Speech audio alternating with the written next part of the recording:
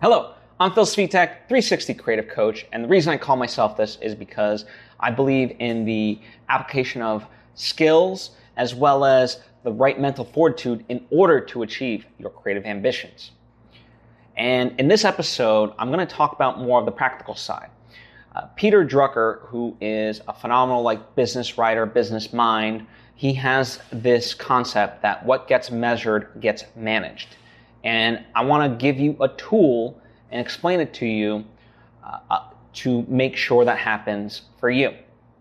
Now, before I get into the episode, I want to take the opportunity to invite you to subscribe if you haven't already done so. That way you get all the various lessons that I put out right when I put them out.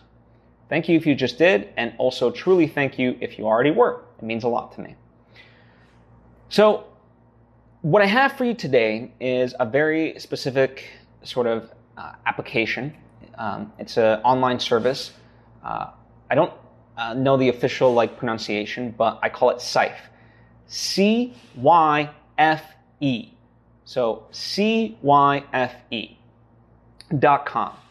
And their service, there's a free version, and there's it kind of goes in tiers from there based on the level of use that you have it for. Now, what it is it's a dashboard ultimately that you can integrate with various platforms. So your Google Analytics, YouTube, Facebook, Twitter, Instagram, your website, your newsletter, whether it's MailChimp or something else.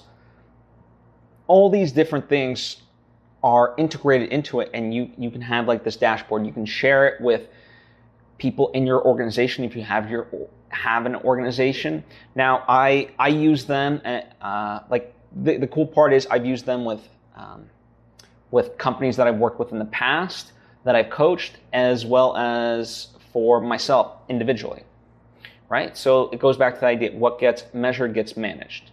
So these dashboards and the things that, so even if you are just you and you're let's say a YouTuber,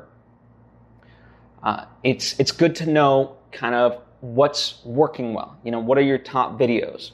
What are, what's your level of engagement, your watch time, things like that. And, what's driving in terms of the marketing that you're putting out on social media, what's driving the results. Because then that will give you clarity. We call them key performance indicators, KPIs. And so you have to define what your key performance indicators are. And that's kind of a big thing too. You could kind of look at the stuff that I'm doing and be okay, well, there's not as much, I don't have a huge audience like other people. And there's plenty of tactics that I could do to kind of go for that, but that's not my main thing. My main thing, my performance indicator is always about the engagement level. And so, who I'm connecting with and how am I connecting with. So part of it is, you have to kind of define for yourself what are the metrics for yourself that you do want to measure. So don't just always necessarily go off of what somebody else. Now, of course, at the end of the day, I can say that because me doing these lessons and putting out content on social media that I put out is not my full-time job in that way, right? I put it out because I've been blessed enough to have wonderful mentors. I read a lot of books and learn a lot, and I just truly have a passion for sharing that. So yes, there's that aspect of it. Now, if you truly want to be an influencer, let's say, for lack of a better term, then there are standard metrics for which you do have to measure because that's what the business dictates you have to measure. So, part of it, define what your goal is, and what your goal is will define the things that you measure. But as I said, even though I'm someone that's not overly concerned with subscribers and things like that, I am concerned with level of engagement, watch time, comments, and where are these comments coming from, things of that nature. And Sife.com allows me to see that. And so it's a really wonderful tool that I encourage you to utilize. Again, there's a free version of it, and if you really start to ramp it up, there's various tiers in terms of payments. But give it a try. If nothing else, just give the free version a try and see how you like it, and see what you can kind of gauge from it based off of it.